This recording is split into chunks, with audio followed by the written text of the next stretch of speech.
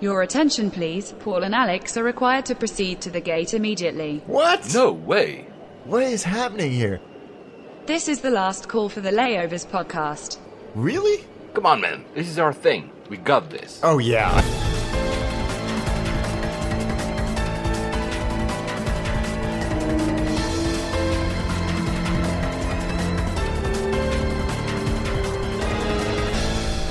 And we made it. Of course, geeks. Flight 84 to Abu Dhabi. I can't believe that we have not covered Abu Dhabi yet. Again, one of these airports I had mentioned many times you could have traveled through, but you went there for the first time lately. I did, yeah. Last week, it's all blurring, and we were just talking before we came on air about how much we've traveled and how every year we say we're going to travel less, and we never end up being able to do it. But yes, I did go to Abu Dhabi, and yeah, I got to travel on Etihad for the first time as well. So it was a double first for me. I was sort of not taking notes, but in ultra high observation mode because it was a new experience for me as well. So I wanted to make sure that I had my layovers hat on and was making note of things that I perhaps would have already ignored.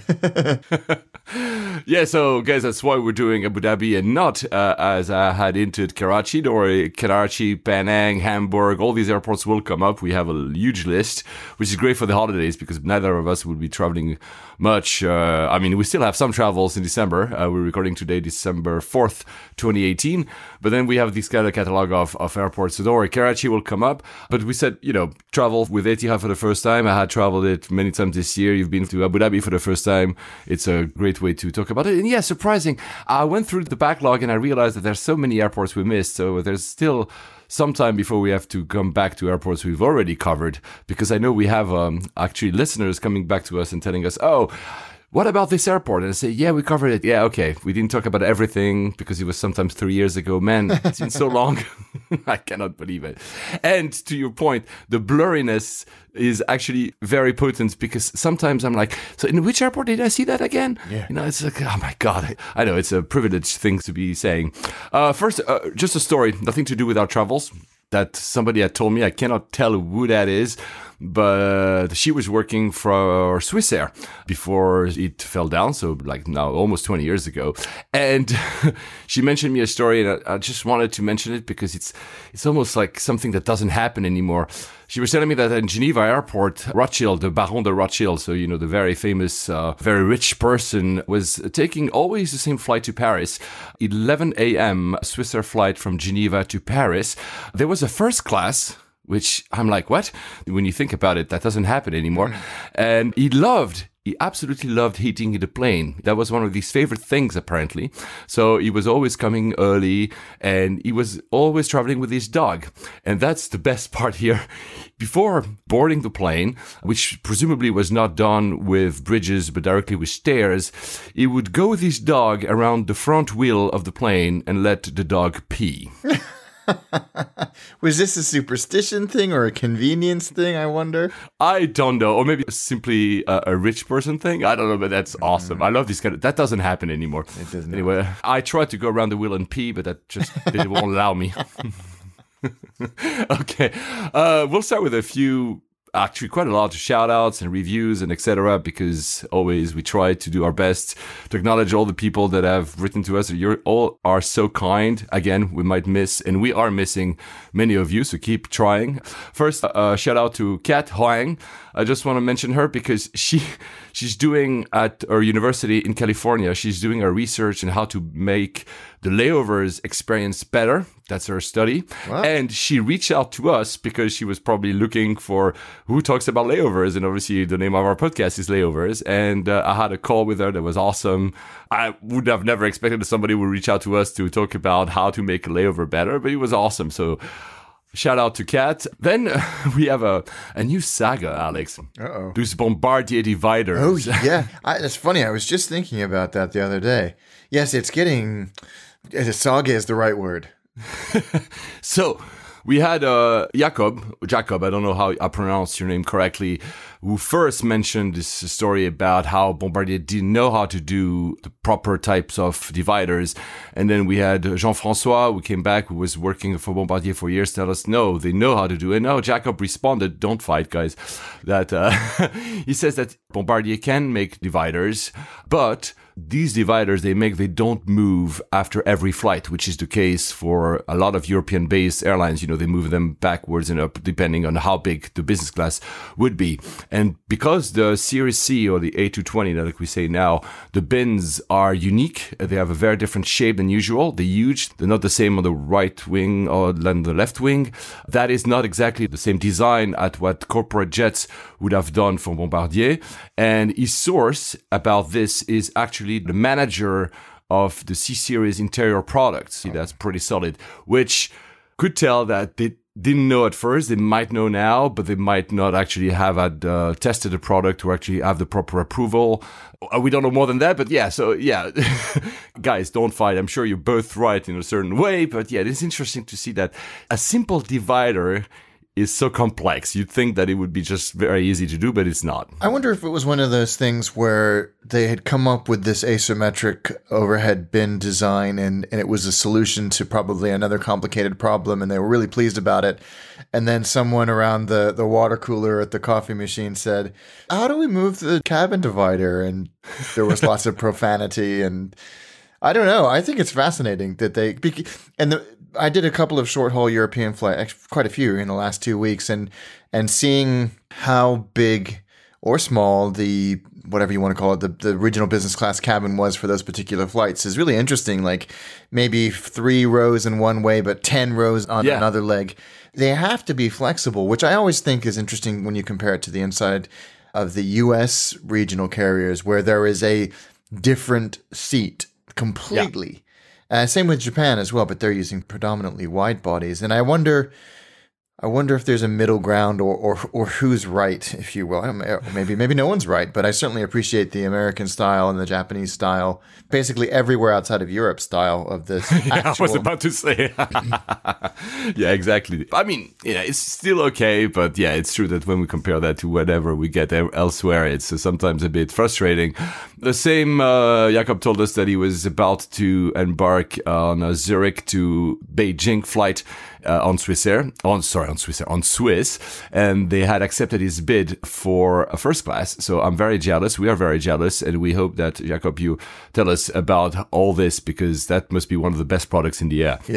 Yeah, it looks fantastic. I keep eyeing the Swiss flights out of the corner of my eye whenever I have to go anywhere, but they are quite expensive, aren't they? They're not the most competitively priced, the Swiss, especially in premium. Yeah, on long haul, yes. On long haul especially. In short haul, they are very competitive to go to Switzerland, but they're more competitive BA, for instance, and sometimes they're even on economy light, as they call it. They're on par with EasyJet, for instance. So it actually is valid. I'm going to fly to Geneva probably in 2 days, but I can only know if I'm going to go tomorrow. So it will be a last minute buy. And today, the economy light, because I'm not going to travel with anything, are still at the same price as EasyJet. So why not? Have the miles.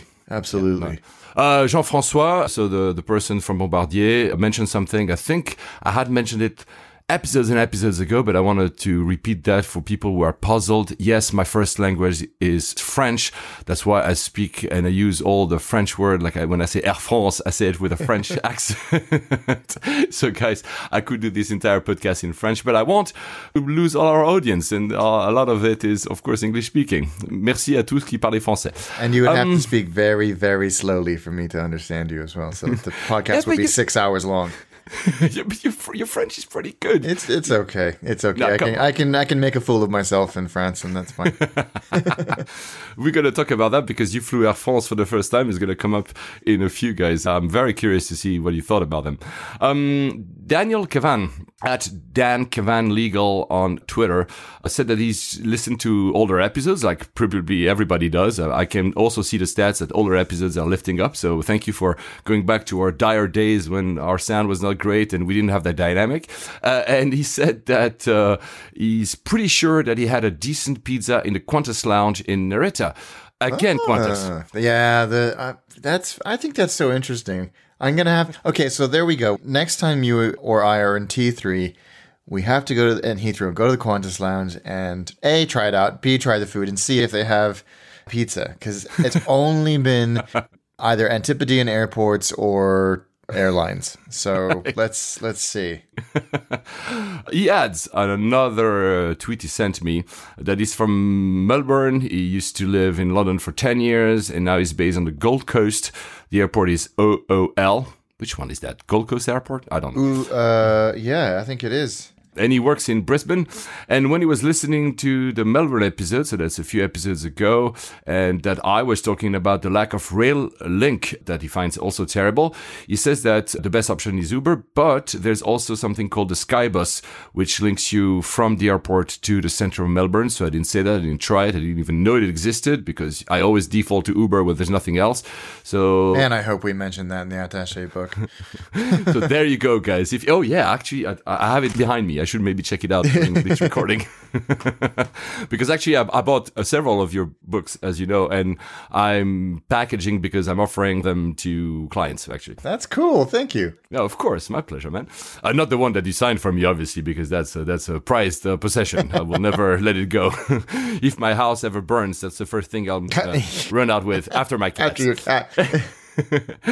And then what? Yeah, so we had a Joe on Twitter, a 907 Joe. Also talks about pizza and says that in the Korean Air Prestige Lounge East at Incheon, there is also pizza. And I love the hashtag he uses, hashtag the Great Pizza Lounge Search. Yeah. You know what? It's very important work that we're doing here. Indeed. On Facebook, Steaming Mungo Ned, who's been a loyal listener, tells us that our last episode was another thoroughly enjoyable show. He really appreciates the time and effort that we both put in them. So thank you. We really do appreciate that kind of comments. That keeps us going. Ryan Banks on Twitter, rbanks03, talking about your airport, Alex, YVR, so Vancouver. Yes. He says that Vancouver is one of his favorite airports. He would love to hear our opinions on YYZ, as it has always mixed reviews. I mean, we need to go there, obviously, but he volunteers to give also feedback because he loves the Canadian content that we discuss. So yeah, we need to go back more to Canada in 2019 to actually cover this. It's funny. I've been to Toronto, but I've never actually been through YYZ. I've always gone through the smaller airport whose name escapes me, that's on a little island there. Billy Bishop, Toronto. It's their London City, because I always go up on Porter, and that's a great little airport. But I've heard mixed things about YYZ, and people actually, it's the number one requested city for us to cover on Attaché. Oh, so I've never we'll get up though. there. Well, there you go. We'll get up there. But you just gave me like another airport to add to our list. I didn't know that you would have been to that other airport there. So there you go. That's another episode. Yeah, that's a great little airport.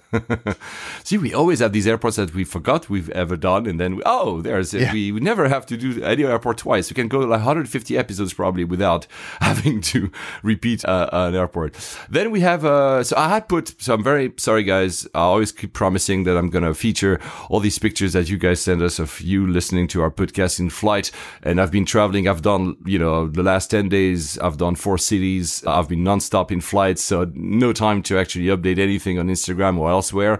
But I'd put, just before I flew, I'd put pictures from Daryl Smith, who was flying over New Zealand with Air New Zealand. Awesome pictures. Thank you so much, Daryl. Yeah. And Sherry Burgess, I'm not sure how to pronounce again, please forgive me, says, very proud Air New Zealander here, and seeing my favorite podcast being listened to over my favorite town. So there you go. We serve you guys. You serve each other now. You can compete about which pictures we need to put. And he adds that he's actually an Aussie based in Sydney, working for Air New Zealand as a BDM. So, I mean, again, we have professionals listen to us. We really love that. Yeah, and he says that he would love us to come to Sydney. Yes, we will do Sydney at some point. We promise you that. That's also a city, by the way, that you should do for Attaché, man. Yeah, even though I have to think you should do I mean, you would have something about Melbourne because of the coffee culture. I mean, both are great. So, I mean, I haven't been to Sydney in 25 years. So I haven't been to the airport of Sydney in 25 years. So I'm going to try coming up next year if I can find a good deal and a reason to go there as well, because the good deal is not enough by itself, right? Oh yeah, you do need it's quite a long way. So you do need to have another motivation or reason or excuse. And he finally adds that he loves the podcast and that he listens to them in his car whilst driving around Sydney on my sales calls. So I'm sure that your customers will be very happy to hear our voices in the background when you try to sell them your stuff, man. Another, that's my friend Eric, who lives in the Republic Democratic of Congo. Always his awesome pictures. It's amazing stuff. He actually gave us a review on Facebook. He was listening to layovers on a humanitarian flight, obviously. And he says, there's nothing like listening to Alex and Paul speaking about lounges, first class, IFEs, and food on board, whilst on a United Nations Dash 8, taking off from and landing on beaten airstrips in Northern Democratic Republic of Congo. Great job, guys. Keep on entertaining us. And that was a flight. He put a picture with the Dash 8 safety leaflet and some other brochures in a flight from Kinshasa to, I'm sure I'm going to F it up, the name of that airport, Gbadolite Airport, which is, I think, in the north of the Republic Democratic of Congo. Eric, I'm going to see you next year. I'm going to come to Congo. I need to see that. He really does have the most extraordinary experiences. Yeah, he will come on the show. I've told him you have to come on the show because not only now he lives there, but he has lived in countries, Liberia. He was in Afghanistan during 9/11, man, that kind of stuff, right? So, I mean, when the towers fell, I remember because I called him to tell him about the towers and my bill back in 2001 because I was calling him on an Inmarsat phone. My bill cost me $1,000. Holy crap. But man, I mean, I had to share that with you. I remember telling him the towers are falling. It was like, what? The towers?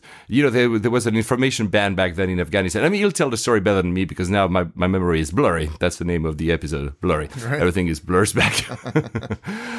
Since we're on Instagram, not directly related to a feedback, but on the FlySwiss Instagram, there's a fantastic series currently by someone named Dave_Highfly. He's an aircraft engineer at Swiss Technics, so he does maintenance for Swiss and Edelweiss, and he took over the Instagram account. And, he has GoPros and all these, super cool cameras, and he documents everything that happens in hangars, in the backgrounds during maintenance for Swiss and Edelweiss. And that is amazing like content. Yeah. And I commend Swiss, and I wish other airlines would give out their, I mean, I'm sure they do, by the way, but give out their, yeah, because it's super cool. There's this one shot, he clearly put the GoPro on one of these massive doors, that open to let the plane into the hangar. And he did a time lapse of the door opening, the plane coming in and the door closing. And you're like, this is so massive. It's incredible.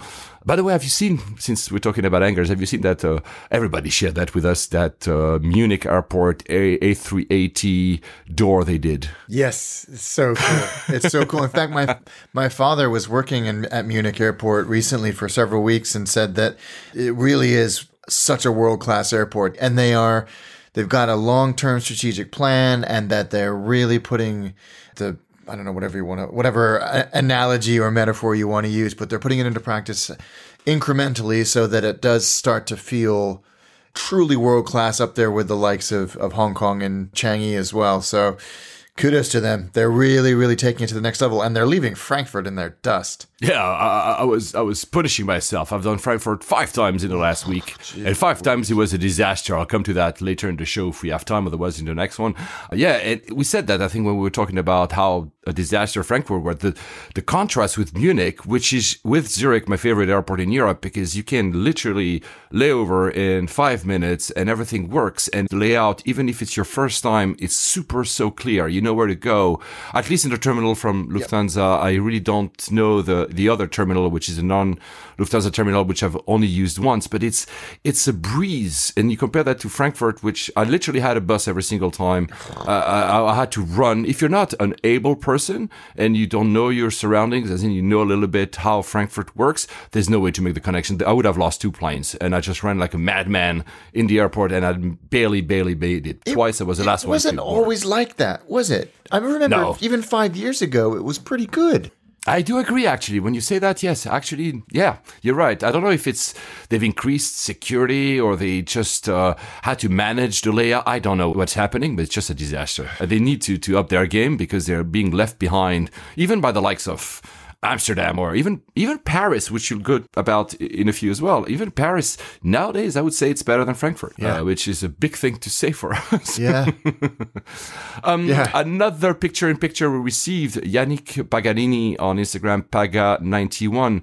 Again, awesome because he works at Swiss and he sent us a picture of listening to our podcast from the crew bunk in a 777, and he was flying from Zurich to San Francisco. So he was like on his crew rest in the bunk and was listening to us. Man, that's so great. I mean, thank you so much for doing that. Especially you guys that work in the industry and that actually make our flights so much better. Thank you so much for doing what you do, because otherwise we wouldn't be able to be so enthusiastic about air travel. Yannick adds, and thank you so much, that we both have an awesome dynamic and he's always looking forward to new episodes. He also was, it was really nice of him, but he also was disappointed that, you remember when I took that flight from Hong Kong back to Zurich and I was not recognized as a Senator customer, which to me I was not complaining about the fact that I wasn't. I was just wanting not to have to add my miles after the flight. Yeah, that's always a little bit of a pain in the butt. Yeah, so I just want to say, Swiss, you always do a great job with me, and I was not in any way or form mad at not being recognized. I really don't need that. I just didn't want to have, because we travel so much that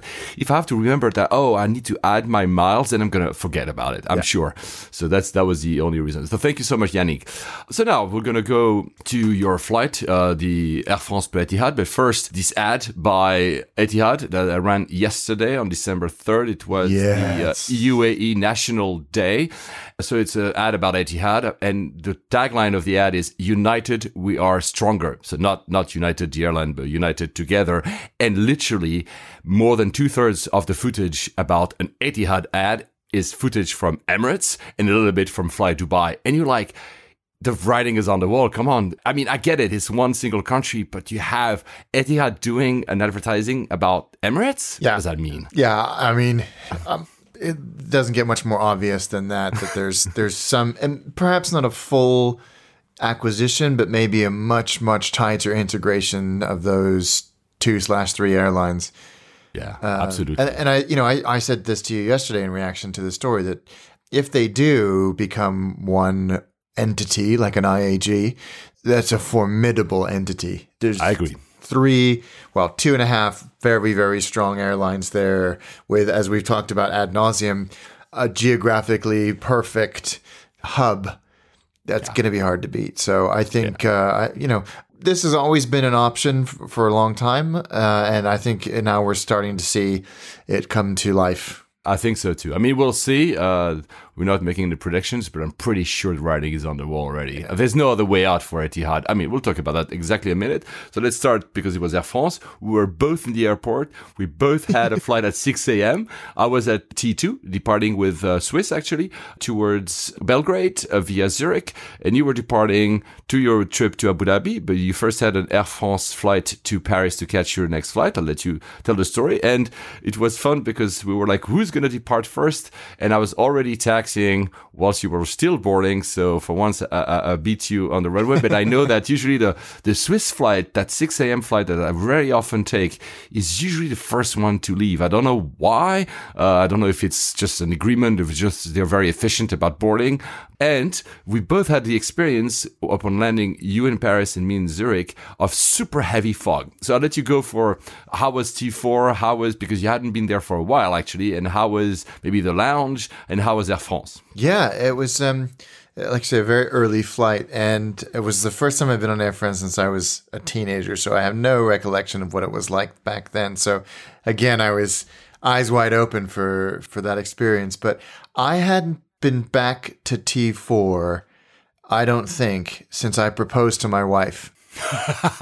Wow. Which was nearly 19 years ago. So, yeah, it was quite nice going there. I stayed at the hotel inside the terminal in one of their weird little cabins, which is fine. I think it's a neat little product, and it's so cheap. So if you got an early morning flight, that's the way to go. I've done the one in the T4. Actually, I always remember it was a day that Kate and what's her name? Oh, Prince William, yeah. Yeah, got married, and I was on a 12-hour layover going to South. I was not living in the UK, going to South America, and because it was, everybody said the center of London was so backed up that I said, you know what, I'm just going to stay in the hotel and watch from there. It was a very nice little hotel, actually. Yeah, it is nice, and there are these little cabins with the very Japanese. Very Japanese. Yeah, I think that's where the inspiration came from, was the capsule hotels in Japan. So that's fine. And then the Air France lounge yes, it's fine. It's 2-storied. It's a nice lounge. But it was, no one really wanted to be there at whatever it was, 5:30 in the morning, and you could tell. So I didn't spend much time in there. The one thing I discovered about T4, and I don't know if this is new, if you're a regular through T4, let me know. By gate 16, there is an observation deck. Fortunately, it's indoor, but it is upstairs, and you do get a really good view of the airport. I had no idea that existed. So if you're anywhere near, I mean, it's not exactly the world's biggest terminal. So no, it's very tight. That's why I don't think they have lots of room to actually build those lounges there. I mean, for Air France, you can say that, Air France basically flies to Paris from there, so they don't really need a huge lounge, no. I guess. And it's a shared lounge. I think it's it's a Star Alliance lounge. No, I mean, SkyTeam lounge. But it's theirs. This one is theirs. I mean, it's clearly, because I've been to other Air France lounges in the world, you can clearly see the mark of Air France, at least the old one, because now they're refurbishing the one in Paris as well. But it has been influenced or created by Air France, and of course it's shared with SkyTeam. But yeah, it's theirs. Yeah, it was fine. But as you say, we sat on the ground once we boarded our A319. We sat there for, I don't know, a good 45 minutes after our pushback time, because we were being held due to this extraordinary fog in Paris. But I think the first thing I sent you when I got on board was, and I was in business class, I'm never complaining about BA short haul business class legroom again, because it was very tight. Very tight. It is. And they block the seat next to you, as most European carriers do on short haul. But yeah, I was like, no, this is very tight. And I'm nowhere near as tall as you are, so I can't imagine how you would fit. No matter where you are, unless you're an emergency exit bulkhead, no way. Yeah. So the physical product on Air France short haul, and actually it was a 319, wasn't great, but, and you did say this, and you did not warn me, but you did say, make sure that you get the food, because on both of my short haul legs, damn, that food was good. Yeah. And it's like the bread was... it just Real shows bread. how half-assed everybody else does it.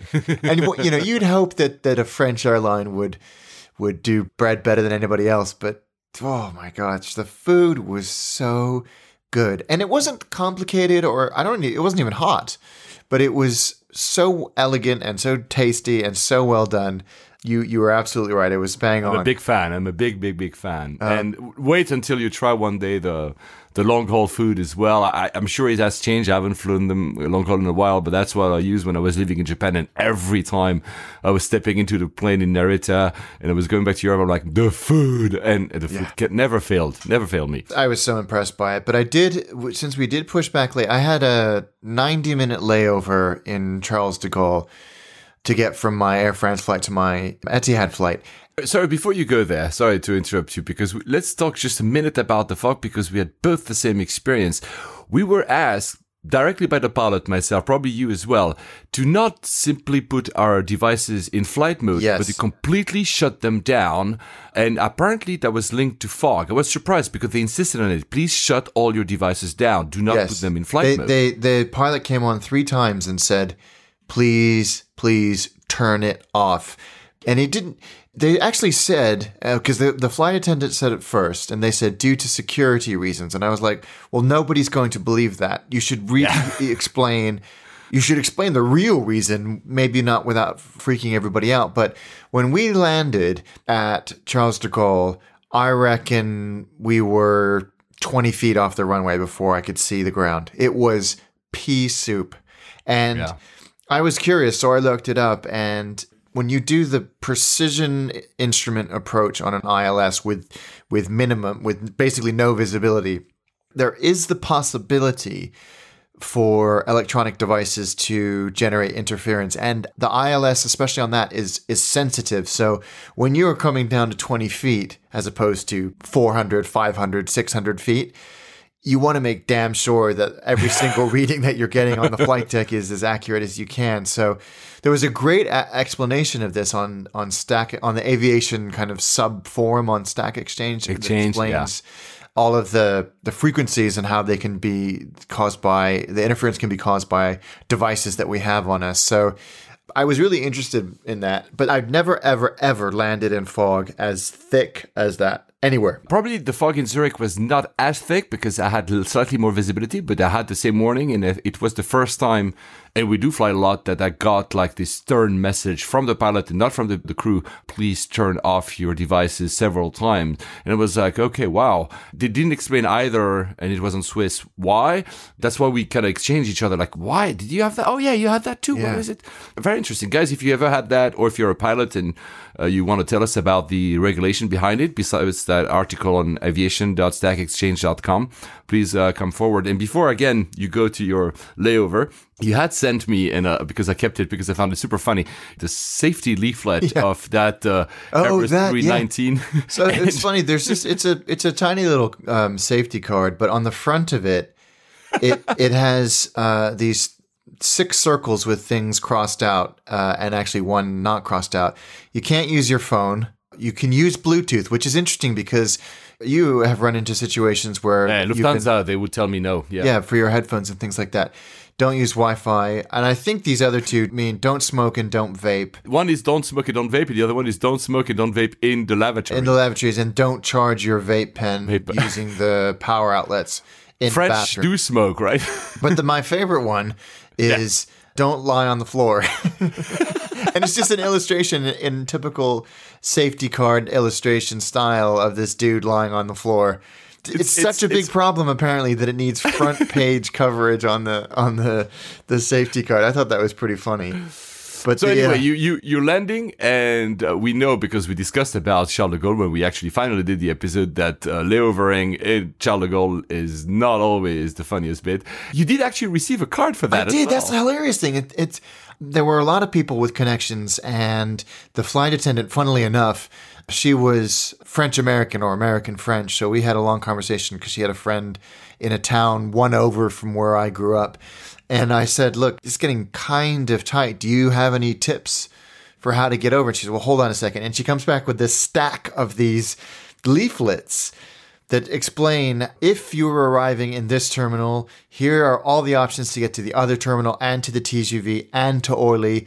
Here are all the steps. Here's how long it's going to take for every combination. Guys, the matrix, and that's only for 2E and 2F and 2G, so there could be others, but the matrix is like 5 terminals, and each of them has 9 options. Yeah. And you have to find what kind of layover you need to do. I mean, if they need to show that to you, it means that it's really not clear how to do that, right? And I was not excited about this at all, because I was looking at the clock going, this is going to be tight, and they actually pre-warn you on this. Matrix is the perfect word for it, that you are going to have to go through security as well. So I kind of pre-prepared myself.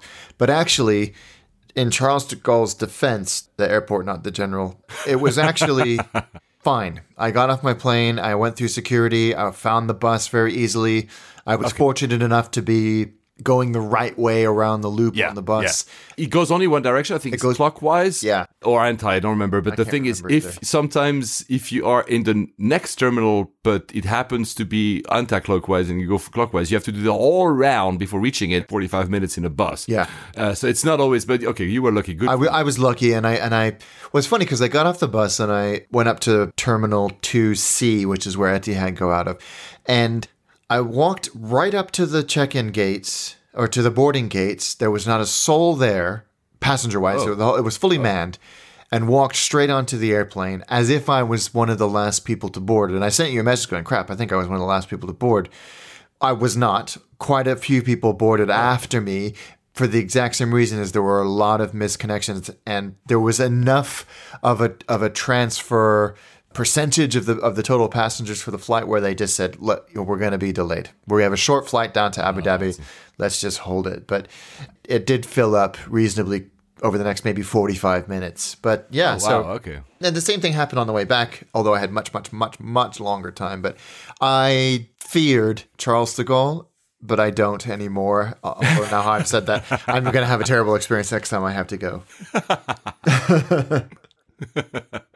So how was Etihad then? When I got on board, I was impressed by the physical product.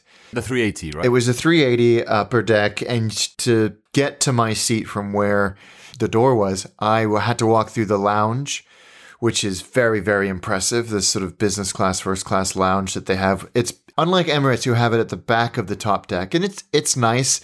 This felt much more land-based, if you know what I mean. It didn't feel like you were on an airplane. It felt like you were in a small hotel lounge, and you had all of the amenities next to you. You had a bar and not as many snacks or anything like that out as Emirates do, or even BA or American Airlines. But it did look very comfortable. The physical seat is, and I think we talked about this either last episode or the previous episode. Physically, the seat is the same structure as the Q Suite and ANA? No, that's Emirates. No, that's Emirates. But it's a very secluded. Were you on the pure window or fake ale? Like they are nowadays. So one has a console on the right on the ale, and one has a console on the window. My screen was up against the window, so I had the kind of barrier between me and the aisle. Yeah, so it felt a bit more private. And you have a big old screen, and you've got the removable, almost like the little PlayStation handheld screen, where you can have the map and the one of the cameras. They have 3 cameras, much like Emirates. If you like it, you can control all your bits and pieces and have live TV. And then, as you've mentioned in the past, you've got that third fixed screen, which is used for all of your seat controls. And I think lighting and calling the cabin crew. And do not disturb as well. Do not disturb and all of that was there as well. So the massage function in the seat and all of that. Mine did not have the door, but it's got that beautiful light. That's amazing. And it's such a stupid little tiny thing. Yeah. But it makes such a difference. It doesn't feel like an airplane seat. Remember, that's exactly what I said when I did the flight to Melbourne. I think that light makes a huge difference in the character of the seat. It's just a light, and he has that, guys, for context, it has that same type of design that the new tail on Etihad has, which is this mosaic type. And it's just a light, but it gives a huge difference in terms of, again, the character of this whole seat. I find it brilliant in terms of design. Yeah, I did too. And the whole thing was really impressive to me. The table was also very big. The table's big, and it comes out. It's quite an unusual design because it's stored vertically, and it comes down from the bit that faces the aisle in my case, and the side of the screen, basically. And comes down, and then you flatten it towards you. The only thing that frustrated me a little bit was that, and I was in row, I don't know, 15 or 16, I think. And by the time I'd ordered my food, they'd run out of the mains. Oh, wow. That never happened to me, actually. So I didn't get a chance. I had to have what was left. And it was fine, but it wasn't what I wanted. Oh, wow. It never happened to me either. Wow, yeah. Wow. Okay. That's because I flew also the 380 to the one that I flew to Abu Dhabi, then to go to Karachi. And it's the same product as the Dreamliner, the one I flew to Australia. And of course, the Dreamliner is smaller. but I never had that issue. Sometimes I was also more at the back. Wow. Okay, Yeah, that happens. I was surprised. I mean, the service was fine, and just the level of kind of deferential and polite, but also conversational and human and friendly. I think they did a good job with that. Yep. As we've talked about on the Middle Eastern carriers who have scaled quickly, that can be hit and miss. But yeah, I thought it was good. They have Wi-Fi. The IFE is very good in terms of its UX and its breadth of content and all of that. So you really can't fault that. I just found the Wi-Fi is now a bit expensive. Yes, for what it is. Yeah, it was expensive, and I think I used it because there was a reason I needed to be on. It was a day flight. I think it was a day flight. Yeah, you were not sleeping anyway or something. Yeah. So no, because the flight landed at about 7:30 or 8 o'clock, maybe by the time we actually got there with a delayed departure into Abu Dhabi. I don't remember which flight because again I'm blurring, but on one of my Etihad flight, I took a screenshot of the offering of the Wi-Fi, and it was $30 for 30 megabytes, which is very low, 30 megabytes. And I mean, we know that they've done that because they have financial difficulties. So they reduce all the service, remove the chauffeur service that they used to have like Emirates. Now they still have it, but only in Abu Dhabi.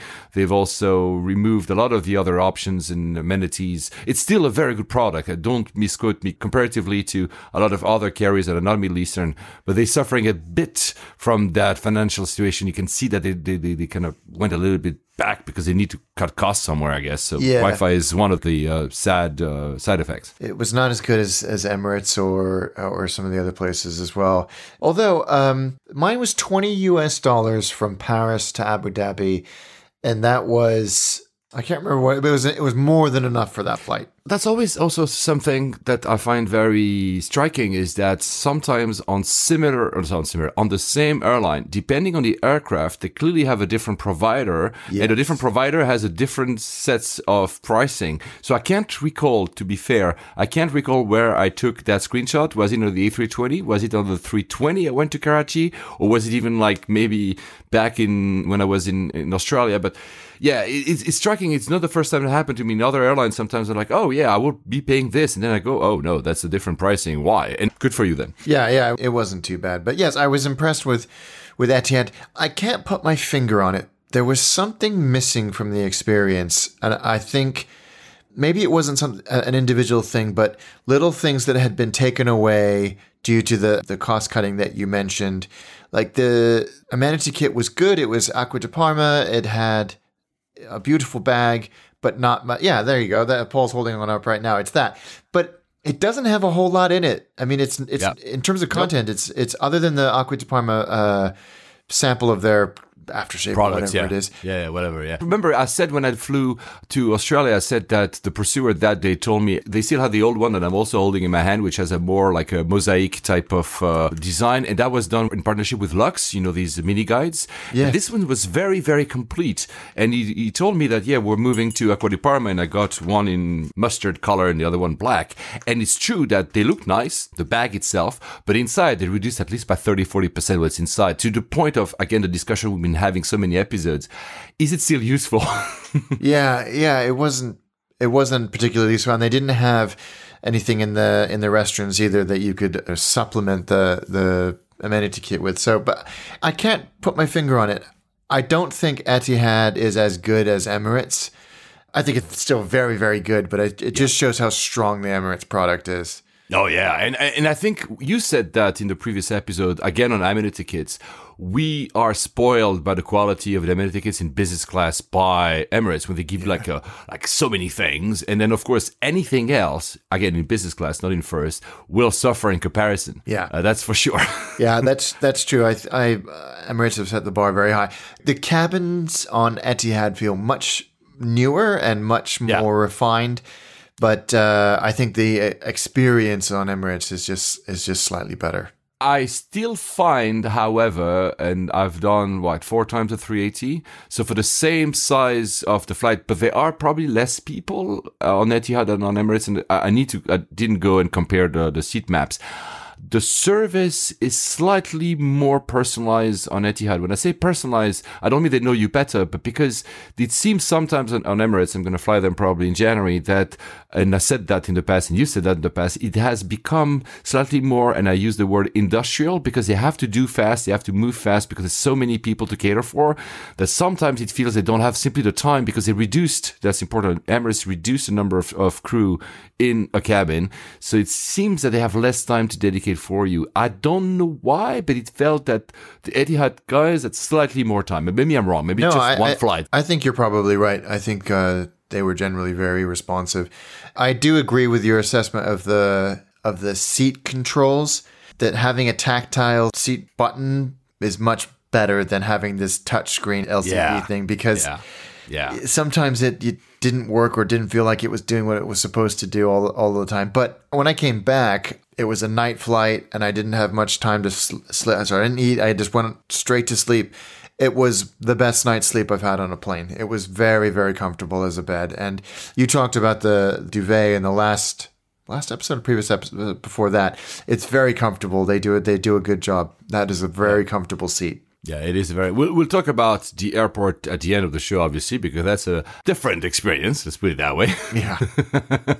Anything else you want to add about these flights, or? No, I was just I was impressed, and on the way back at Paris, I was going to go into Paris and enjoy because I think I had about 7 hours layover, and go and have a nice breakfast, but the Gilets jaunes put the end to that. God. It just wasn't going to happen. So I actually went and I booked a pod at the Yotel in Charles de Gaulle, which is massive, absolutely huge. They've got so many of these pods, and you can book them for 4 hours, which is exactly what I did, and slept like a baby for 4 hours, and enjoyed that rather good terminal they have there, and the Air France lounge in, I think was it 2E or 2F.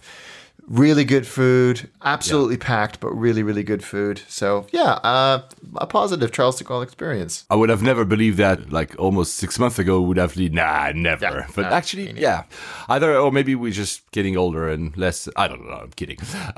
So to compare slightly, because basically Alex said everything, and I already had mentioned, of course, my Etihad flights in August when I flew to Melbourne, albeit that was on the Dreamliner. I also did when I went to Karachi.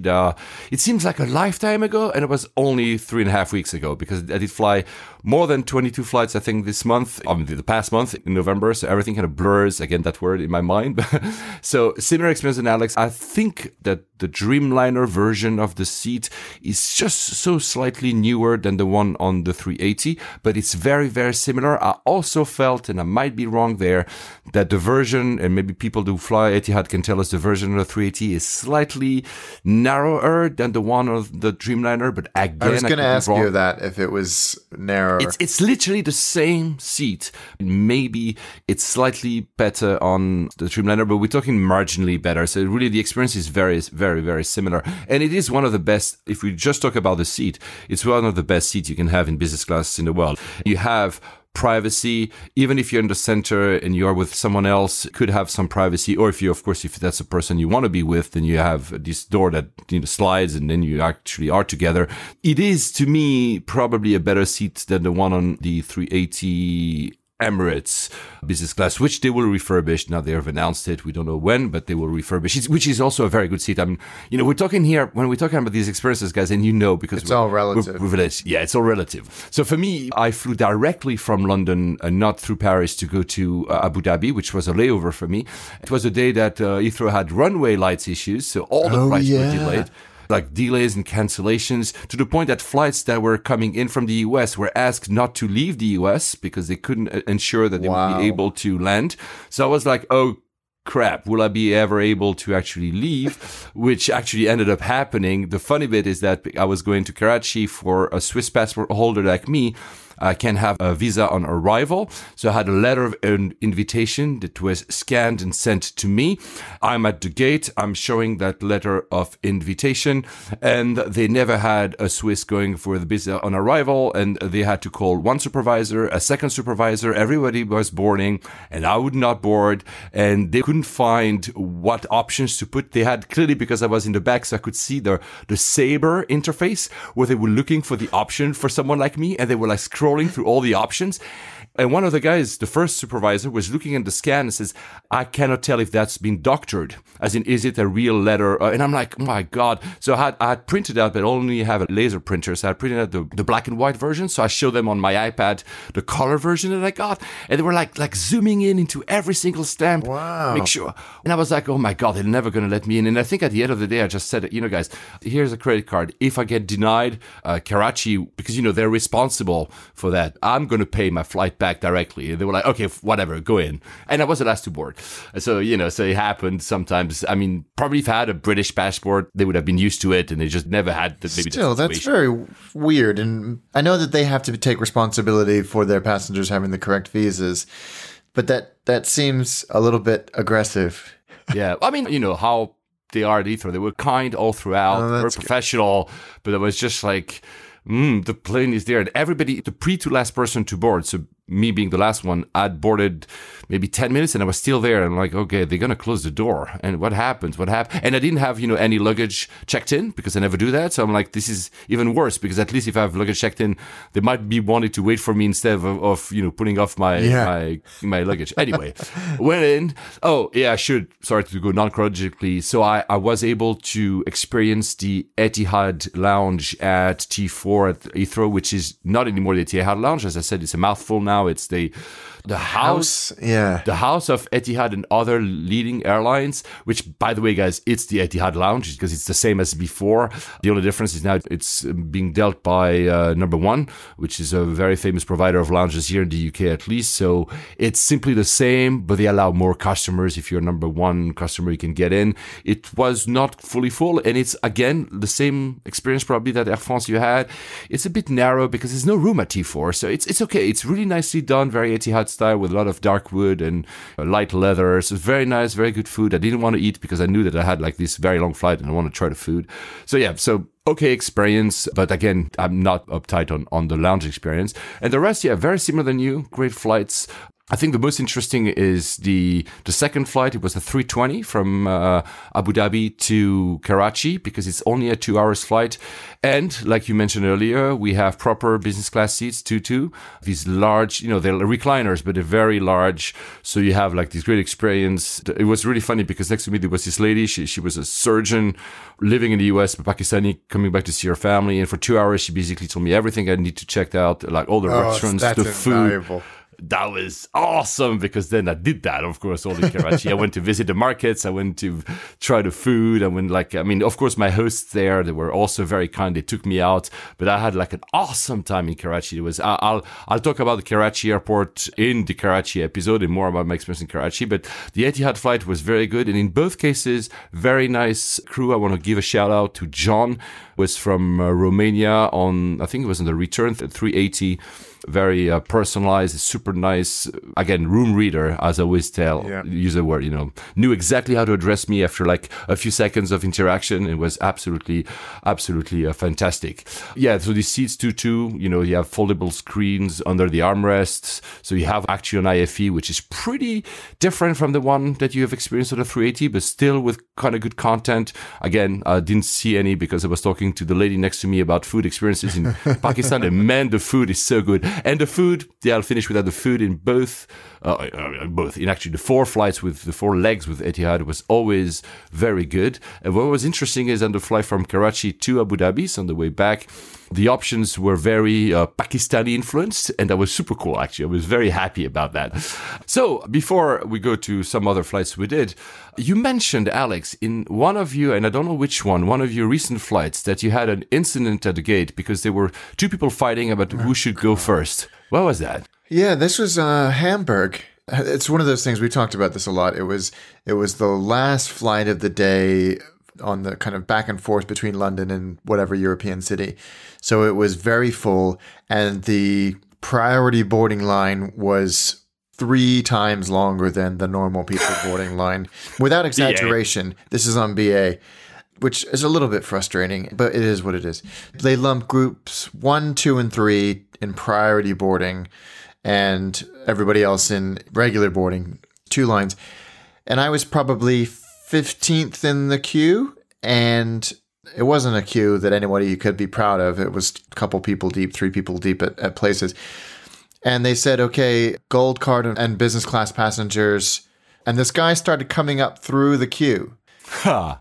Entitled. Well, see, I understand that because sometimes they do group 1. Fair enough, you're right. I think BA's procedures are transforming because of this group, and it's a bit unfair because if you stay in the lounge longer and you want to arrive last minute, you'll be at the back of the queue, but actually allowed to go first in the plane. So you have to cut through, right? So fine. Yeah, exactly. And in some cases they board group 1 first, and then group 2, and then group 3. So this guy started walking through, and I was like, whatever, we're all going to the same place. We're all going to get on board. He's going to get on board 8 seconds before me. So, but who cares? But another guy, older guy, physically grabbed him, which is a massive no-no anywhere, let alone in an airport. You just don't touch somebody. Yeah. Grabs him and yanks him back. This wasn't a sort of tap on the shoulder saying, excuse me, there's a queue. This was a yanked him back. And to the recipient of the yank, to his credit, he didn't overreact. He didn't even react negatively. He just kind of looked, and the guy said, "There's a queue here." And he's like, "I know. I'm in business class." And the guy's like, "Well, I'm a gold card holder." And the guy said, "Well, yeah, I am too." And so they sort of got into this match about like, okay, well, I've got more status than you because I'm in business class and I'm a gold card holder, and I'm a GGL. But I was born in January and you were born in October, so I should go. I should go first. And I was like, guys, we're all going to the same place on the same airplane. And having observed the 2 people on the flight, the guy that was walking up, it was a genuine mistake. And he was connecting onto a flight somewhere else through Heathrow. And he was really friendly and really nice. I saw him talking to the guy across the aisle. He was constantly joking and laughing with the flight attendant. He just seemed like a nice guy. The other guy was not. The person who yanked, he was clearly not a good person because he was also got yelled at by the flight attendants for not putting his laptop away and tray table up as we were taxiing. My God. So entitlement. That's entitlement. He was very entitled, and that kind of person. They were all sociopaths. My flight was like. I agree. At the end of the day, everybody's tired. I think a lot of the people on the flight were at the same conference that I was, and which is funnily enough an airport infrastructure conference. Yeah, I couldn't believe that behavior. These cues thing, these priority things, really reveal sometimes personality types. I'm the one. I'll admit I like to be first in the plane, but it's not because I like to be first in the plane. It's just because I want to have my carry-on or my bag above my seat. Yes. And I don't want to be arriving, and especially nowadays in business class when you have, let's say, 3 rows only, and you arrive and you're the last one. And I always see that, by the way, and I saw that in all my flights recently in Europe. You see the person that, say, oh, I'll wait until everybody's boarding to board, and he's in, like, let's say 1F. Yes. And there's literally no more room. Yeah. And you can see the flight attendant a bit like, oh, I'm sorry, but you have to put your thing like above 5E. And maybe the guy's like, yeah, but I'm in 1. And then they have to kind of play Tetris with all the bags. That's the only reason I really like to be first, is because especially when you have a short connection, I want to be able to grab my bag and leave the aircraft as quickly as I can. Yes. Otherwise, I really like you. I like you. I don't care. The one other thing for those of you, because I know we have some that never or rarely fly in business class, that even is more augmented, that kind of sense of entitlement, sociopathy, I guess. Yeah. Because you really see behaviors that you would not see in other settings of people down talking to crew, or thinking there's some kind of superstar because you have some status. And you're just like all of us. You might have like super gold, platinum, whatever X. It doesn't matter. You just act like a human being, for crying out loud. Yeah, it's crazy. It's extraordinary what happens to people's brains when they get on board of an airplane. And you're right. They talk with such. To these people who ordinarily in any other situation they would not. One would hope not talk to them like that. But it's frustrating. It's incredibly frustrating to watch. I think we had a discussion in our last episode. Is one of the reasons I don't put the tags that we receive. When you get like some status, you receive like a gold tag for your carry-on, or I don't want to have this display. I see so many people doing it. Some of them is just because they want to make sure that their luggage is considered gold or whatever. It's almost like a display. I'm important. I'm like, you know what? I'm just a regular passenger. I don't need to show that I'm senator or that I'm like super VIP, whatever. I really don't need that. No. that. But you see that behavior so often, and in the front is so massive sometimes. Yeah. Not always. You have good people like Alex that don't do that, thank God. Well, I don't know about that, but certainly I think there's a lot of... It only seems to happen in the premium cabins. Exactly. That's what I meant by people would never fly. You don't realize how stupid people can be. And business people doing business things. Yeah. And feeling businessy important. Oh, Yeah, my goodness. it's just, it's exhausting. Exactly. Then we're going to move back to other travels, but 2 comments were received. One by Duke Choche, I'm not sure. Again, I'm really sorry, guys. I mispronounced all of your names. At S. Shocker on Twitter. He said that regarding boarding with children, you remember we had that discussion, Alex. Yes. He says the U.S. airlines all board families traveling with small children right after passenger needing assistance. That's pretty much the rule anywhere, I think. But he has had a bad experience with Delta. He has gold status, and usually he's traveled very well. He's a Delta fan. So he was traveling alone with his 2.5-year-old, plus, of course, carrying all our stuff. You know that. You have kids, so you have extra stuff to carry for your kid. Yep. And he is at the gate, so he has status, flies in the front, and the gate agent asked him, where is his small child? And he says, well, right here, pointing to his daughter, and she answers, sorry, sir, we're only boarding families with small children right now. You have to wait to board with your group. And you're like, sometimes, okay, maybe the child is 2.5 and not 2. I don't know if she looked like older, but I mean, this is the kind of stuff. Come on, he has a 2.5-year-old. Why would you just reply like that? That doesn't make a lot of sense. Yeah, it's, I mean, at the end of the day, Sissy was in first class. Well, not even 30 seconds later was allowed to get in. Yeah. And, it's sometimes you're like, just common sense, guys. Yeah, that's exactly what it comes down to. Just common sense. And David Chavarian, again, not sure of your name, at Dave Shav on Twitter. Long-time listener, loves the show. He's also a United defender, but that's for another day. Yeah, well, let's not mention United in this show. He was about to fly on gig to IIH. So gig is Rio or Sao Paulo? I don't remember now. And IIH is Houston. And a few minutes ago, after clearing security, I was walking into the immigration line, and a guy flew past me on a scooter. And he's got one of these. He sent us a picture. One of these carry-on that doubles up as a scooter. What? I didn't even have to ask you what you think about this. That's just a accident and a lawsuit waiting to happen. Yeah, you take out some kid and yeah. You had actually a good fight about scooters in general in cities. I fully agreed with you actually on Twitter. Yeah. As if you want to refer to that, look at Alex Cube Dweller on Twitter and the back and forth about scooters in cities. We're not either of us super big fan. No. By the way, so I traveled again also many times, I just told you guys, all with Lufthansa, 5 times through Frankfurt. My God, every single time was worse than the other. The one thing I did differently than before is because they were all short travels, although they were all very cold. I mean, I went to Astana. Astana was minus 18. It's like, what, 0 Fahrenheit? I don't remember. I don't have the conversion in front of me, but I mean, it's super cold. So obviously when you go to these kind of weather, Riga was also kind of cold. You have to pack more. So sometimes it's how do you pack? In summer, it's so much easier to pack stuff, right?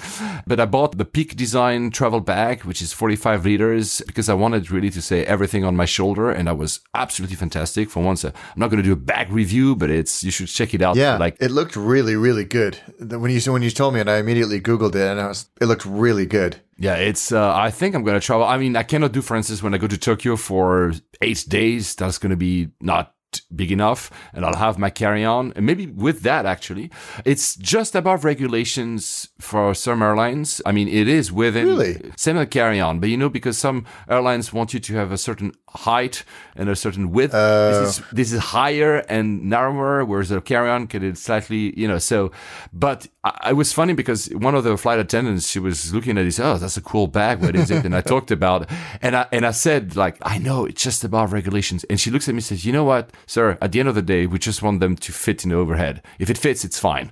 Which is, again, common sense. That is good, yeah. So I did first London, Zurich to Belgrade, Swiss. Again, Zurich, fantastic airport. Our friend Craig, Glenn Afric Craig on Twitter, he says, Aviation nerdiness alert. I love Zurich Airport. It might be one of the most efficient airport I've ever experienced. Disembarked from an international flight, traveled across the airport, went through security, and boarded my next flight within 15 minutes. Oh, yeah, I keep telling you guys, Zurich is fantastic. Yes. So nothing more to add there. Fantastic. Belgrade will cover it. But the way back, I did Belgrade, Frankfurt, Zurich this time. And my God, everything. Every single time I did Frankfurt, as I said earlier in the episode, I had supposedly an hour or an hour and a half, but you land and then you are in a bus for about 15 minutes. I'm like, where are they driving us? Like in some weird underpasses and overpasses and some behind the scene Hollywood style. You're like, what? And you bulged out somewhere, and then you see literally the plane where you're supposed to be, and you have to walk and walk and walk through sometimes a tunnel, sometimes not. Never twice I did the same in 5 times. And I really don't get it. And I'm pretty much good at finding my way in airports. And you have to go to the SkyTrain, which is super long to get to. And then it's bizarre the layout of the SkyTrain station. Then you exit. It sometimes I had to go to Schengen, sometimes not. Sometimes the security, but twice not, 3 times yes. It makes no freaking sense. And every single time the buses are what kills me, because you're looking at your watch and you're like, okay, I had 25 minutes, man. 25 minutes. I said, I'm never going to make it. And as soon as I disembark a bus, and I'm like, okay, now it's gone. Because at least if I had the bridge, I could start running. Bus. Thank God my flight to London was delayed. That's why I caught that one. But I ran nonstop. Again, also thank God because of my backpack instead of a carry-on. And I was sweaty as hell. And I arrived and I'm like, how is someone who is not able-bodied, a bit energetic, knows a bit his way around or her way around the airport? How it's impossible. No. And really a catastrophe. And I don't know. I'm punishing myself. I'm flying through Frankfurt again on Sunday, man. I mean, I just don't know. But anyway, overall it was fine. For the first time in one of the security, there was one security staff that was nice. The other ones are super rude or they don't care. This one was a nice person. I should have asked his name and commend him, because for once I had like, oh, okay, wow. Like how when it's always bad, when someone shines, you're like, it shines even more because you're like, oh, wow, someone is actually considering me a human here at Frankfurt. That's actually... Anyway, so Lufthansa otherwise was good. Nothing to add about most of it. They were all 320s and 321s. The interesting bit is the one I took to Astana. 330. So that was the actual long haul business class seat. These seats that, you touch the feet of the other person. Yeah. Actually, so it's not a bad seat, but one thing that signals that they know it's not great. So I'm sitting the first trip, I did it on the very last row. There's a small cabin with only 2 rows. So I think row 13. Behind me was either premium economy and economy, I forgot. Thank God there was no one next to me, so no strange feet situation. It's not a bad seat, but I remember she was super cool because, I'm senator. The head of cabin comes to greet me and thanks me, and we chat, and she was super nice. And, oh, you're very tall. And I'm like, yeah, that's why it's really nice to have such a seat. And she answers, yeah, but we know it's not the best seat. So when you have someone, the head of cabin in a 330 telling you that, they know. They know it's not the best seat. They know it's not the best seat, and they also know that it's not the best seat in there. That she would actually voice it? Yeah, I admire that. I admire that. Yeah, I agree. Yeah, me too. For the rest, it's 222. The IFE is pretty good. It's actually better than the one I had on the 747 first class that I did to Haneda a few months ago. It's, there's enough content. Most of it works with a remote. Strangely enough, it was a different remote on each flight. The one thing that doesn't work with that seat is, since you were talking about Etihad and the touchpad, the screen. Yeah. This one has regular buttons, but they placed exactly where you're going to put your elbow. And thus, every time I was putting my elbow down, my seat would move. And I was, oh my God, this is not what I wanted to do. So it would go like backwards or frontwards or like up and down, or the massage would start. And I was like, really? The person who designed it put it at the worst place. Yeah, never actually armrest. Sat in their own seat. Yeah, because it just it moves every time. Other than that, Wi-Fi works really well. The 330 has no air vents. For crying out loud, I was like, come on, no air vents. But I mean, you're going to Astana, it's going to be super cold. So it's actually pretty cold in the cabin as well. So the air vents were not necessary at that point. But would I fly that to long haul? No. I mean, again, she says that the new seat is coming in 2 years, probably 1 year, the first one, but the rollout 2 to 3 years. I would just say that if you are lucky enough to fly in business class with Lufthansa, choose the second seat I choose on the way back, which was the 1F, so first row, because since the bulkhead, the room for your feet is slightly bigger. Of course, they made for Germans. For someone tall as me, I don't touch the ends. It was great. And this is probably the best seat. The funny thing is, I had a great time in Astana. It was very short. The people there, especially a friend, took me out. So I literally went from being out and partying with him, having drinks, to the airport. It was 3:30 a.m. I'm completely tired. I passed through security. We'll cover Astana in another episode when you're going to do it as well in January. I think Yes, that's right. Yeah, we're going to. And I arrive at my seat in that 1F thing and I fall asleep right there. The plane was still, parked and I fall asleep. And then there was no one next to me again. I'm very lucky. And the cabin was almost empty, actually. So I had my stuff there. Then I kind of opened my eyes like, oh, we're in the air. So I'm putting in lie flat and I sleep. And I literally woke up 10 minutes before we landed. Wow. And the reason I want to say here is really funny because you have that kind of very strange feeling when you say goodbye to the flight attendants, when you leave the aircraft. It's as if you've never met them, actually. You never had any interaction. Yeah, it's very that's weird. True. I know exactly what you mean. It's like, did this not mean anything to you? Exactly. Nothing. And it was like almost embarrassed. It was like, well, thank you and goodbye. I didn't have any food, nothing. I didn't touch the IFE. Really, literally just slept. Like probably snored as well because when I drink, I snore a little bit. So I'm sure they must have heard me, but they were polite enough not to tell me anything about it. Anyways, no, I mean, honestly, the crew was very good, very friendly, very fun. So I'm going to give that to Lufthansa. They will have a better seat soon. And it's the 330, not my favorite aircraft, but not bad. You've flown 330s lately? God, I couldn't tell you last time I flew a 330. It's been a long time. Yeah. Oh. The one thing, because you'll appreciate that, because it's food, obviously. On the way there, then I was not sleeping, because I had not been in some club before. Because it's Christmas season, they have a tradition, which, again, because I don't fly long haul with Lufthansa, or very exceptionally so, they have a tradition, I think it's been running for 21 years. They have goose on the menu. Oh, yeah. And it's Hessian goose that has with a bratwurst and mincemeat, with a sauce with Bordeaux, and it's filled with olives and hard-boiled eggs, a side of potatoes, bacon, a filling of marzipan and cherries. And you're like, are they going to be able to pull it off in a flight? Like this Christmassy, very hearty kind of dish with cabbage and everything. And my God, it was freaking delicious. Really? It was freaking delicious. I mean, and I like the fact that they go for like some Christmas tradition in the flight. It's not just the same thing that they usually do, pasta, lasagna, and fish, right? I mean, I think it only runs until probably Christmas, maybe through the New Year's Eve, I don't know. But that Lufthansa style goose is absolutely, you would love it. Oh, yeah, it does sound good. It does sound really good. You would absolutely love it.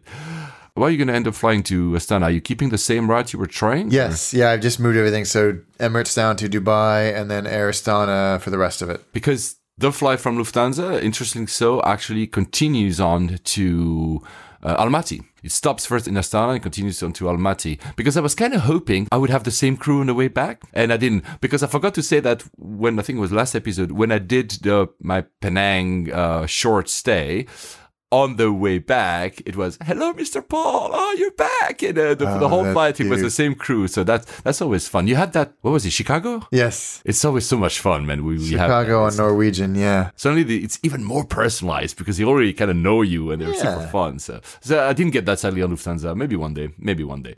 And the last one was to Riga. The one thing I want to mention, because we also cover Riga in another episode, is that I went there, landed, and immediately was taken undertaken by the organizers to mentor startups in a hackathon, which was happening airside in a lounge. So That was cool. super cool, man. That was super, super cool. Riga Airport is small, but is pretty fun. Yeah. Last comment on my flight before we move on, and I'm sure that you had that, Alex, and a lot of our listeners have that, but for some reason on Lufthansa, the layout of the seats makes it that I was in row 1, most of my flights. I think all the last 4 I was in 1A because, you know, they block these seats for senators. So I'm always like super quick to take those. And you have one window, which is next to you. And the second window is between row 1 and row 2. Who does it belong to?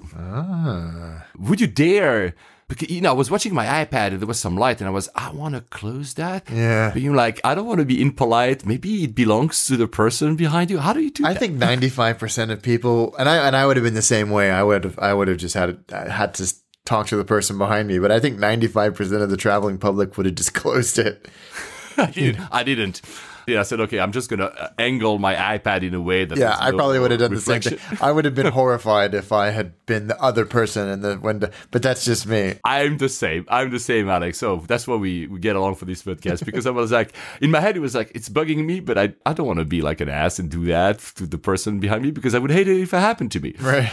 And I also increased my collection of 320 Neos. It seems that Lufthansa only put 320 Neos now from London to Frankfurt. So even though I don't like Frankfurt, at least I got like pretty much all my flights to 320 Neos, which for most of the general public, they don't even see it.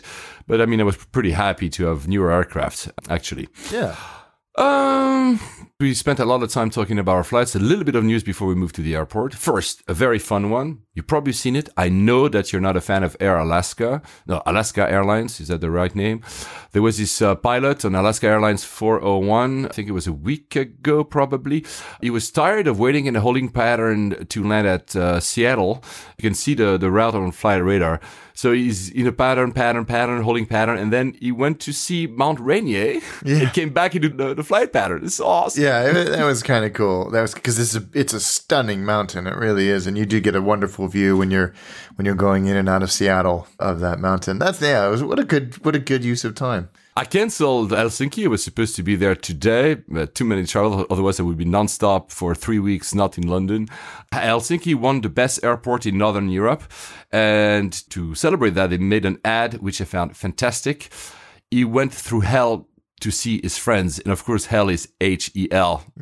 I don't know. I just liked it. I do too. I'm glad that they've embraced that. Absolutely.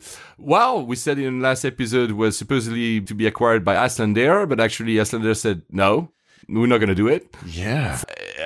Does it mean that they cannot do the due diligence in time, or does it mean that actually WoW is really in a bad situation? I think it's the latter. I think that they started the due diligence process, saw something they didn't like, or lots of things they didn't like, and we're like, yeah, we're not, nope. It's as if these low-cost airlines, and here I don't want to point my finger to WoW, which I've never flown, only through Icelander, that they are like these families that live paycheck by paycheck, have 20 credit cards and reimburse each other with the other credit card, and you're like, they literally maybe are like so close to bankruptcy, all of them. We've seen Primera and others, and you're like, maybe when Icelandair opened the books, they're like, no, there's no way. I don't know, maybe not actually. No, I think that's exactly what it is. I think it's WoW are parking a lot of airplanes. I think it's all falling apart. There's a rumor that Indigo was invested in Spirit, Frontier, Volaris, which is Mexican, JetSmart, which is from Chile, and Tiger Airways from Singapore. And also Wizz Air, Hungarian originally, is looking into investing in WoW Air. Let's see if when they open the books, they will have the same surprises or not. That will confirm or not our point. In the same breath, Jet Airways still running out of money, and Tata, which already has, I think, JVs with Singapore Airlines and AirAsia, is looking to invest in Jet Airways. Let's see what happens when they open the books of Jet Airways. Yeah, well, exactly. And I think that there's not only are there financial holes, but there's some political intermingling that they, probably can't or don't want to take either. So that'll be interesting as well. But for you, that you have a connection with Virgin, although not that one, there's a very strong rumor that Virgin Atlantic wants to buy Flybe. Yeah, and I think it would probably be a good acquisition for them, as they're not a big airline, so the financial deficits can't be that big. So I think, at least at the very least gives them some slots and maybe a feeder network. But Didn't they close Little Red years ago? They tried already, Virgin. They did, and that was because they acquired some slots that they needed to use for 2 years or something. If my memory serves me correctly, it wasn't an intention to grow something domestically. That's why I always thought that they should have bought Norwegian, because it would have been. Yeah. And there have been a few opportunities that have floated across their tables that they haven't jumped on for whatever reason. Obviously, they're much more in the know than I am, but it just on the face of them, they seem like good opportunities. Seems that Norwegian is kind of still up for grabs. They keep refusing all the. Certainly, they don't want IAG involved. No, because IAG keeps insisting, right? Yeah. And talking about IAG, they are thinking of asking the Spanish government to relocate BA there, at least the legal entity, because of Brexit. Yeah. I mean, I get it, because at the end of the day, if the deal, I mean, we're not going to go into the old political maelstrom we're right into right now, but if there's no deal, they don't have flying rights over the European Union, they need to be a European carrier, so it just makes sense to put BA in Spain. Yeah, I don't know how this would work politically, logistically, or anything in between. But it did pop up a lot that this was... I can't remember if this was speculation or if they'd already acquired the AOC or what the status was. But I think a lot of airlines are doing this as well, or looking into it. I know Ryanair, I think that was part of their Laudamotion, thank you, acquisition. It was a sort of their backstop. I've seen actually Laudamotion for the first time, an aircraft on the ground. I don't remember where, actually. Maybe Belgrade, actually.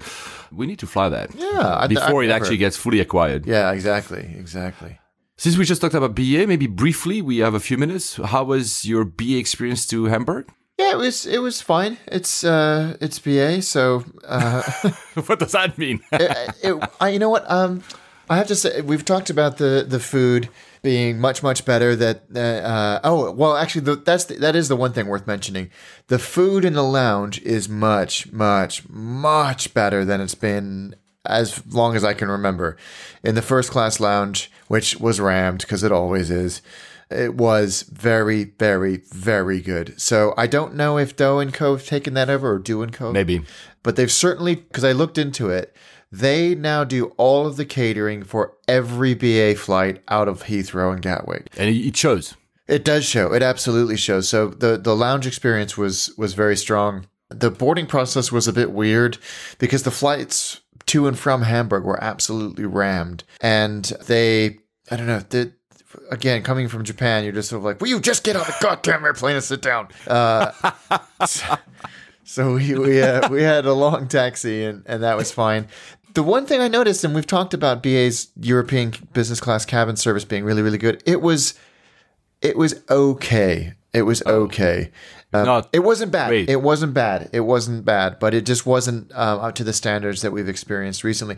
And actually, to their credit, on the way home from Hamburg, we had, after the little, Tyson Fury incident, it was a very bumpy flight.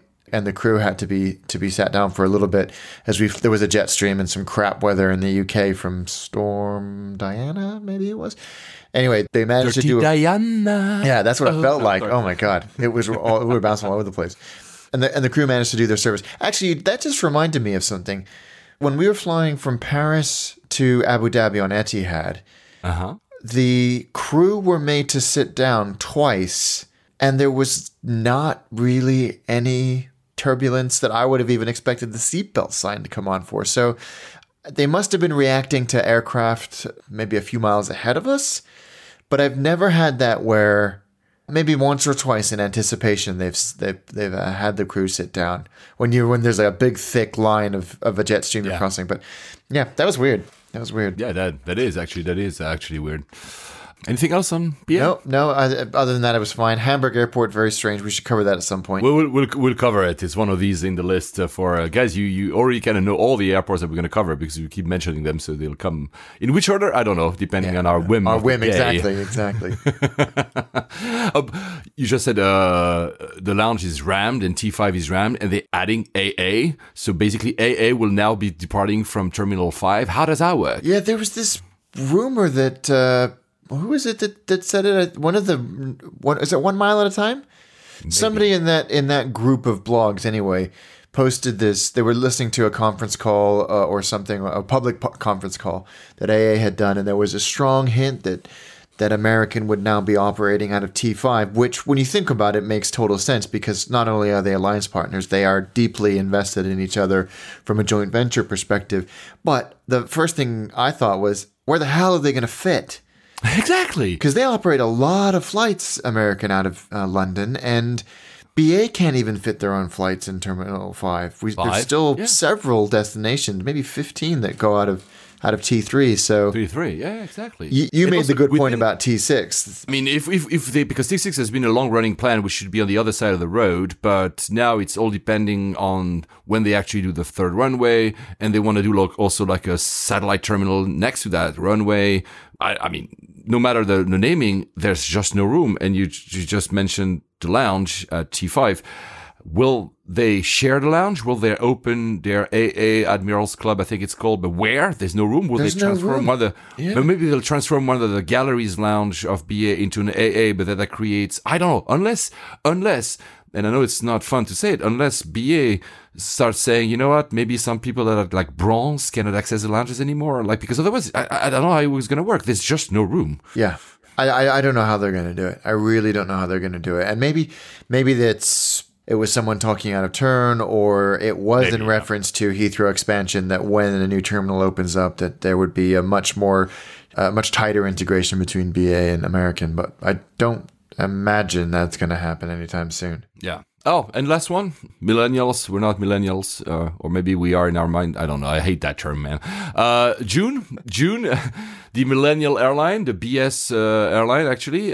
So the new CEO of Air France KLM has arrived, Ben Smith. Looks at it, not even a year old, and says, that kind of hybrid, which is not really a low cost, but a traditional airline. Basically, they wanted to reduce the cost, so the pilots are still under the Air France contracts, but the staff, the crew, is under a different contract. So that was supposedly to lower the cost. It says it doesn't work. He wants to close it. How much money have they pissed away on this little boondoggle? Where it's not really fun is not for the, I think it's 700 crew. What will happen to them, because obviously they were hired specifically for those routes. And I don't, just 3 days ago, June introduced, I don't know if you've seen it, they introduced these live flight beds in economy. So you know how Skycouch does it by Air New Zealand, when you can buy 2 seats and sleep on them? Yeah. So they did the same thing, but with a different philosophy, which I kind of like. For once, I'm going to say, even though I was not a big fan of June, I mean, we've never flown them, but I didn't like whatever BS they were hiding behind millennial. No, it's just low cost. So they're adding these little padding stations in front of the seat, between the seat and the seat in front of you. And that's only for kids, for long haul flights on the 340s. And it's only 18 quid on top. So it's really cheap. And then if you have a family, your kid can be playing or sleeping there. I found the idea pretty nice. Yeah, it was a good idea. And I wonder if that's something that they'll adopt in the Air France mainline product in some routes, but perhaps leisure routes, their equivalent of the Gatwick routes, whatever that is. I hope so, because, June will stop. I mean, I'm not sure anybody's going to cry over that, because it's really so. No, all the reviews long enough. Yeah, and the reviews were scathing. Everybody hated it. So I think maybe because everybody hates millennials. No, guys, I'm sorry, nobody hates millennials. No, that was a bad one. Good. I like by the way, did you realize on Etihad, it's very interesting. You can also, if you're an economy, you can buy your next seat free, but not at the price, of course, of a seat. It's an add-on, so it's not Premium Eco, but you can make sure that the seat next to you is free for slightly more money. Nice. Does that mean that they don't have enough people to fill their planes? Maybe, but at least it's a good idea for consumers, for passengers. I found. Nice. That's cool. So, since we are with Etihad, how was your experience of Abu Dhabi, now that you've finally done it? I don't know, already. Man. I was expecting, I don't know what I was I think I was expecting a Dubai or a Doha. Yeah. And I stepped off the plane and I was like, this is kind of crappy. It is kind of crappy. It is. It's super narrow. It's tired 80s, and old, and it's tacky in some parts. Yeah. I was shocked, quite frankly. I think because I honestly, I was like, I can't wait to go to this airport. I'm sure it's going to be super futuristic and massive and incredible. You know, like, in the Etihad Lounge, I need to make sure I get there with plenty of time. So it was all crappy. I was really, really surprised.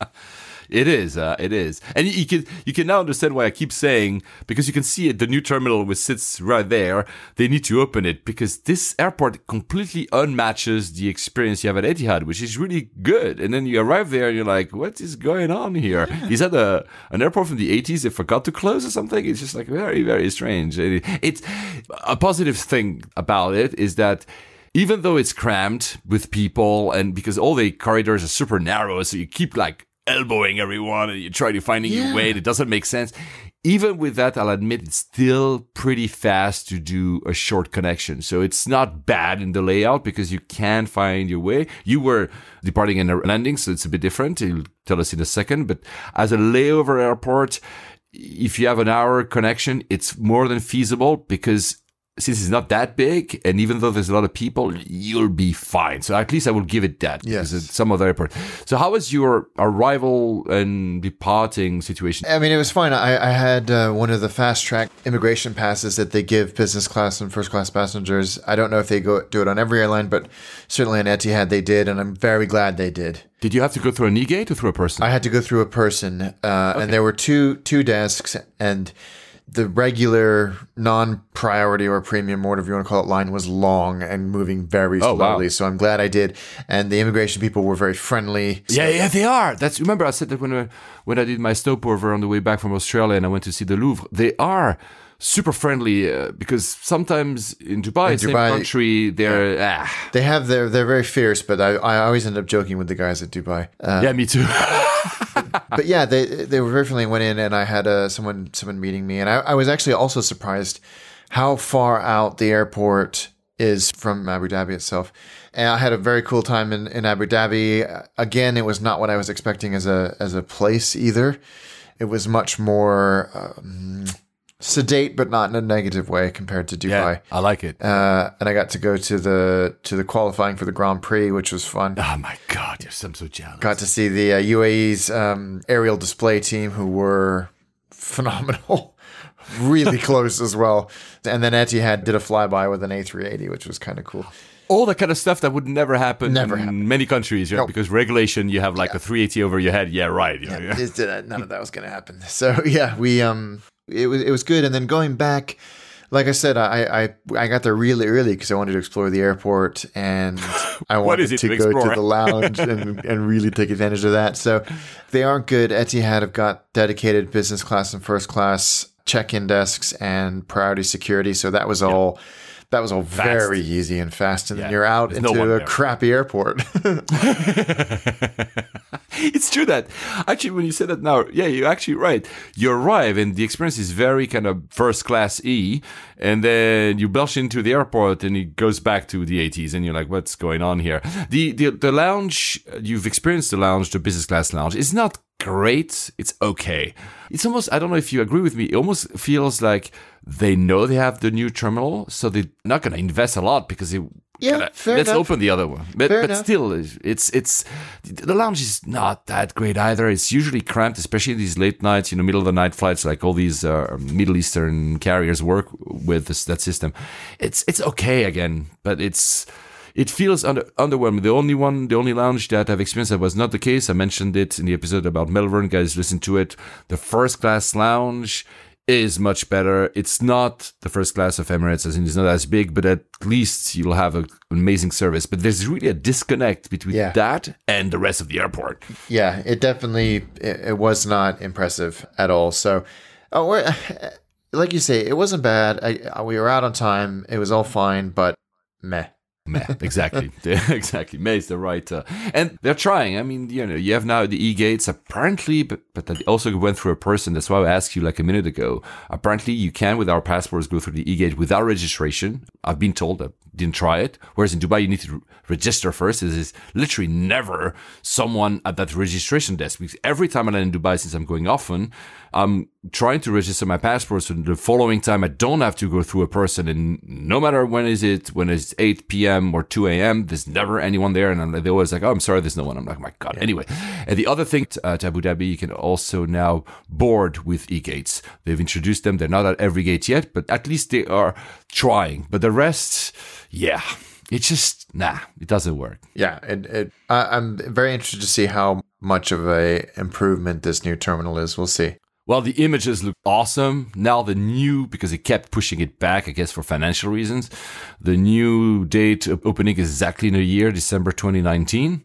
So let's see. The one very, very redeeming thing about that airport for me is the tower. It's still my favorite tower. It's almost like a mirage. It stays in the desert on the background of the airport, and it has the appearance. I know I've said it countless times, guys. I'm sorry to go into lyricism about this tower, but it has this kind of appearance of a sail, and again with the hue of the desert, of the color of the rising sun or the sun setting, it gives like a fantastic. There's no better tower in the world. Even nothing against my friends from Turkey, but even the one for the new Istanbul airport, which also is awesome, done by I think Norman Foster.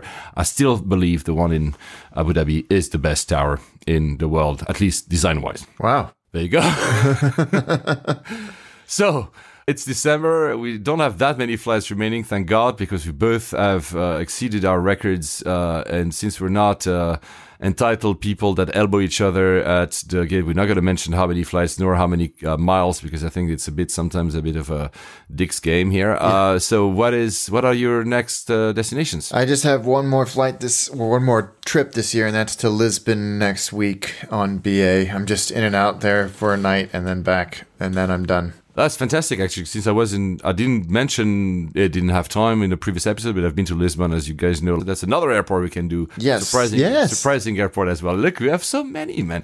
As for me, maybe, as I told you guys, Geneva in 2 days with Swiss, obviously. Then that big trip to Tokyo. I say big not only because it's 8 days, but also because it's a mix and match of airlines. So it'll be very interesting. By the way, quick story before we close the show, because I know that Alex has to run. I had this an alert on my email by Lufthansa. You need to call us immediately. We tried to call you, not to avail. Of course, I was traveling, and I'm like, ooh la la, what's going on?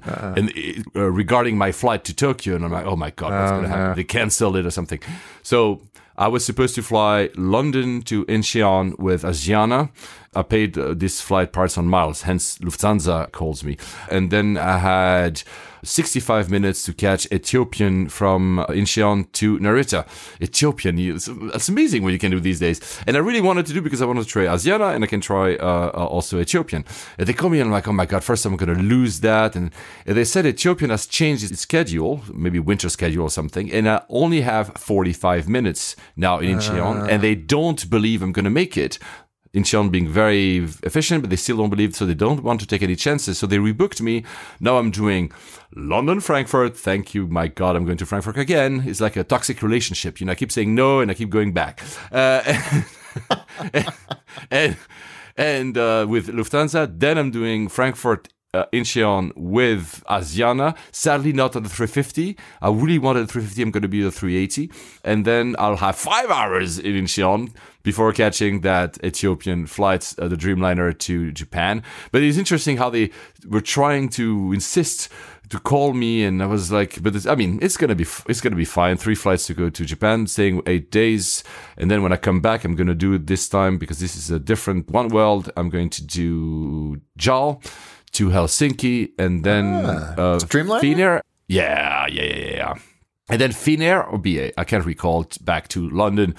All that probably the next episode. It's going to be just before Christmas. We hope so. We had a streak of being able to record every 2 weeks, which is unbelievable almost. It really is unbelievable. Can we keep that up? Let's try in 2 weeks. And until then, happy travels. Safe travels, guys.